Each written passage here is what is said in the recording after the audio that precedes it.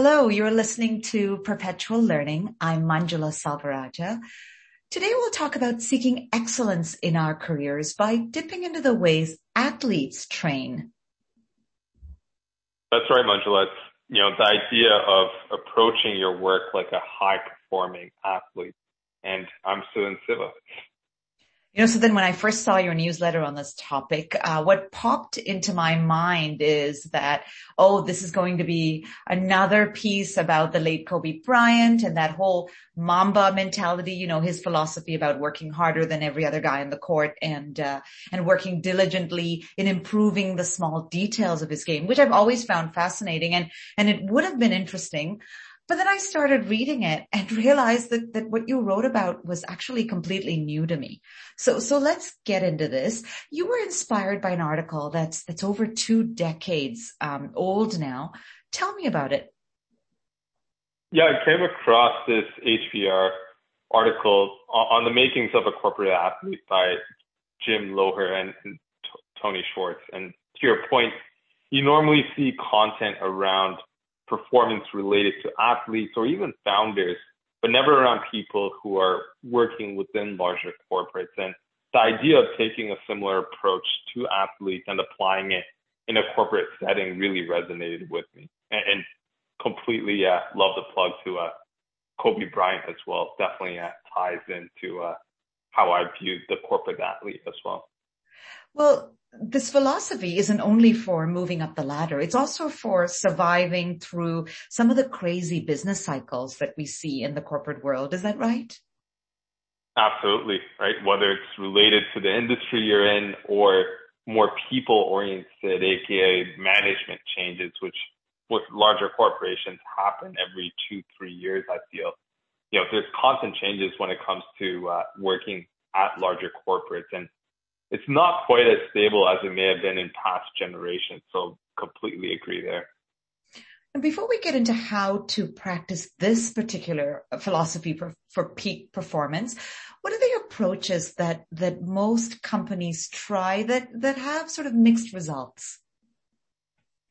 I think it largely comes down to incentives, right? So whether it's, compensation, bonuses, other material rewards, talking about culture, or at the very least, paying lip service to it, and then using objectives, measuring performance as well. Those are usually how people kind of track performance and ultimately create expectations. And the problem that comes out of this is that, you're not really training people to perform better. Rather, you're just placing the expectation on them and hoping that they perform. And so you end up getting into this environment where you're churning through a lot of people in these high performance roles or teams and never can have the expectation that they can last in this role for the long term.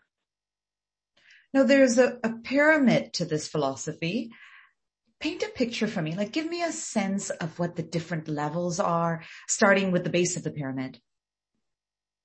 Yes, I think, at its basis, it starts with physical capacity. So anything just around peak physical performance, your ability to kind of, last or work through the hours and days and years. Then comes emotional capacity, right? From a performance perspective, are you in the right environment, both internally and externally? Then becomes mental capacity, right? What kind of energy levels do you have? And then, spiritual capacity, which is more passion related or motivation related, which is also quite important. And, they kind of all reinforce each other to essentially create this, high performing corporate athlete. And it's pretty much like you have to have the base before you can sort of get to the other levels. In some sense, that's why it's this pyramid. Now, we can't get into every single detail about the pyramid here. People can certainly find that in your newsletter, but I do want to get into what's at the base level and the top level. So let's start with that base level, physical capacity. It's the foundation of the pyramid, so I hear, or so I see. Why does it matter? It's ironic because even though it's the base of the pyramid, it often gets neglected by most folks working in larger corporates, right? To me, it's a combination of good eating, getting regular sleep, and obviously working out. And, whether you're an athlete or working at a larger corporate, you need to build a strong rigor around this if you're striving to move to the top or just go through all these cycles. And oftentimes it's the piece that gets prioritized the least by most of these folks that are going through this process. So make the connection for me between that set of habits, that physical capacity habits, and the approach that athletes take. Like, what can we learn from the approach that athletes take? Yeah, it's all about building the right habits and creating consistency around those habits, in my opinion. So it's, very important to, and the article points this out as building positive rituals and, in my mind, stacking habits from there, right? There's no wholesale change or overnight formula that you can create when it comes to building up physical activity. It's really, or physical capacity, sorry. It's really a function of, taking small habits, building it on one on top of the other. And then over time, you'll have realized that, your capacity to do more has just grown. Now here you have that is the foundation, and then the pyramid builds up. You have emotional capacity, then you work on mental capacity, and then spiritual capacity at the top of that pyramid. Explain spiritual capacity to me. Yeah, I'll keep this one short. To me, it's the energy that is unleashed by tapping into, deep values and really creates a sense of purpose to the role and to what you do. How would someone work on that? How would someone work on spiritual capacity? I think it's a bit interesting. I think, you really need to build in rituals that give you the opportunity to pause and, look at the bigger picture, right? So whether that's meditation, journaling, praying, long showers or drives even, you should really allow yourself to pull back from the day-to-day and look at kind of the 50,000 feet level and make sure that, everything that you're doing really resonates with you personally. Reflection. I love that. I love that. I love that idea. I probably need to do more of it, but I do like it. For someone listening who's new to all of this, like me, what are 3 actionable ways people can start practicing this idea of the corporate athlete tomorrow?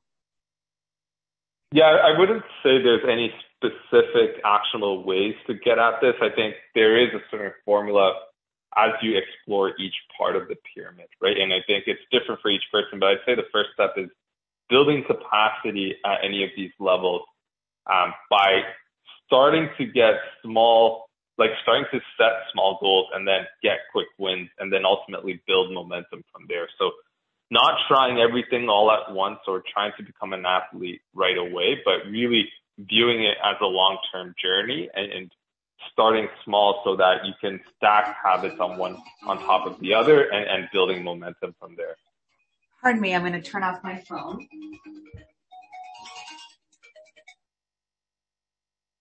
This is one of those things that happens on live things. It's interesting that I look at this. I look at this and I think that I get it now. I get that when you build these things in a way, how there's all of this talk about resilience through the pandemic. To a certain degree, whenever I hear that, I always think, but what does that mean? And the idea is that if you have all of these things built, you might not really notice the effect they have on you during normal times. But if you go through something like a product launch or an IPO or a pandemic or some really difficult episode in the corporate world, you can now use that capacity, and that's when you leverage it. Would that be the right assessment? Yeah, absolutely.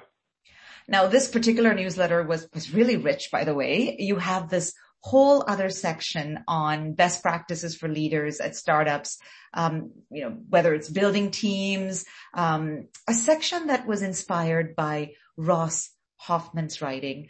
I know that startup leaders wear so many hats. They may have to feel like they're a star player. They may feel like they have to model being a star player so that everyone else is. Then they have to be a GM on some days and perhaps a coach on another day, and sometimes all of these things on one day. Talk to me about approaching this in stages instead. Yeah, I think it's interesting. The way I saw it was, you have the corporate athlete kind of looking at people at an individual level, but then when you take more of a macro approach within a business, not even just startups, it really applies to how people should think about, their individual strengths when you're building a team, right? And so a star player may be very good at, let's say, sales or customer success or whatever the case might be. That doesn't necessarily make them a great coach or a GM, right? The best salespeople don't often become the best sales leaders, right? And so often we make the mistake of pushing star players into GM coach roles that may not fit their skill set, and ultimately we set them up for failure, right? And so kind of recognizing that the talent and the skills required to be a star player is very different from a coach versus a GM where you're really trying to pick talent. And so as you evolve through these different stages, some people are able to make that transition, which is wonderful, but some people aren't, and that's fine as well. And, the more you recognize that and build your team accordingly, I think the better off or the easier it'll be to build those teams. What's interesting, another point that you made in your piece was the idea that you like small teams. So do I. I find them nimble, for a ton of reasons. I really do like small teams. Now, for everyone listening, you have to check out the newsletter because there's so many other details on this front. But before you go, so then I did want you to list the 4 learnings that you have this bullet point of 4 learnings that you have for building a team. Can you take us through those very quickly? Yeah, for sure. I think, the 4 takeaways that I've had and continue to kind of, work on is, always hiring people who think differently and have the potential to do the job better than yourself. I think as you constantly upscale and, improve the talent on your team, I think everyone benefits from it. Second one I'd say is setting clear expectations as to what your employees can expect from you and what you expect from them. I think, during the interview process, some folks do the 30, 60, 90 day, goals or plan as a part of the process. And I think that's a wonderful way of setting the right expectations on both ends and making sure that everyone knows what they're getting into. Third one I'd say is, don't sell candidates on a vision that you can't deliver on. I think, I always try to explain what can go wrong and why someone could fail at this role. And you see this more in startups or, high growth organizations. And, it's natural. I think, amen to that. Oh, yes.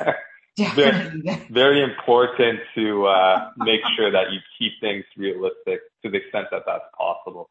And then the last one I'd say is just try to recruit versus putting out a job posting. I think you're able to source your candidate flow a bit better, build in diversity, improve the overall quality of candidates, ultimately create a more productive process and one that, should improve your overall pool, your overall talent pool, which I think is obviously quite important when you're building a team.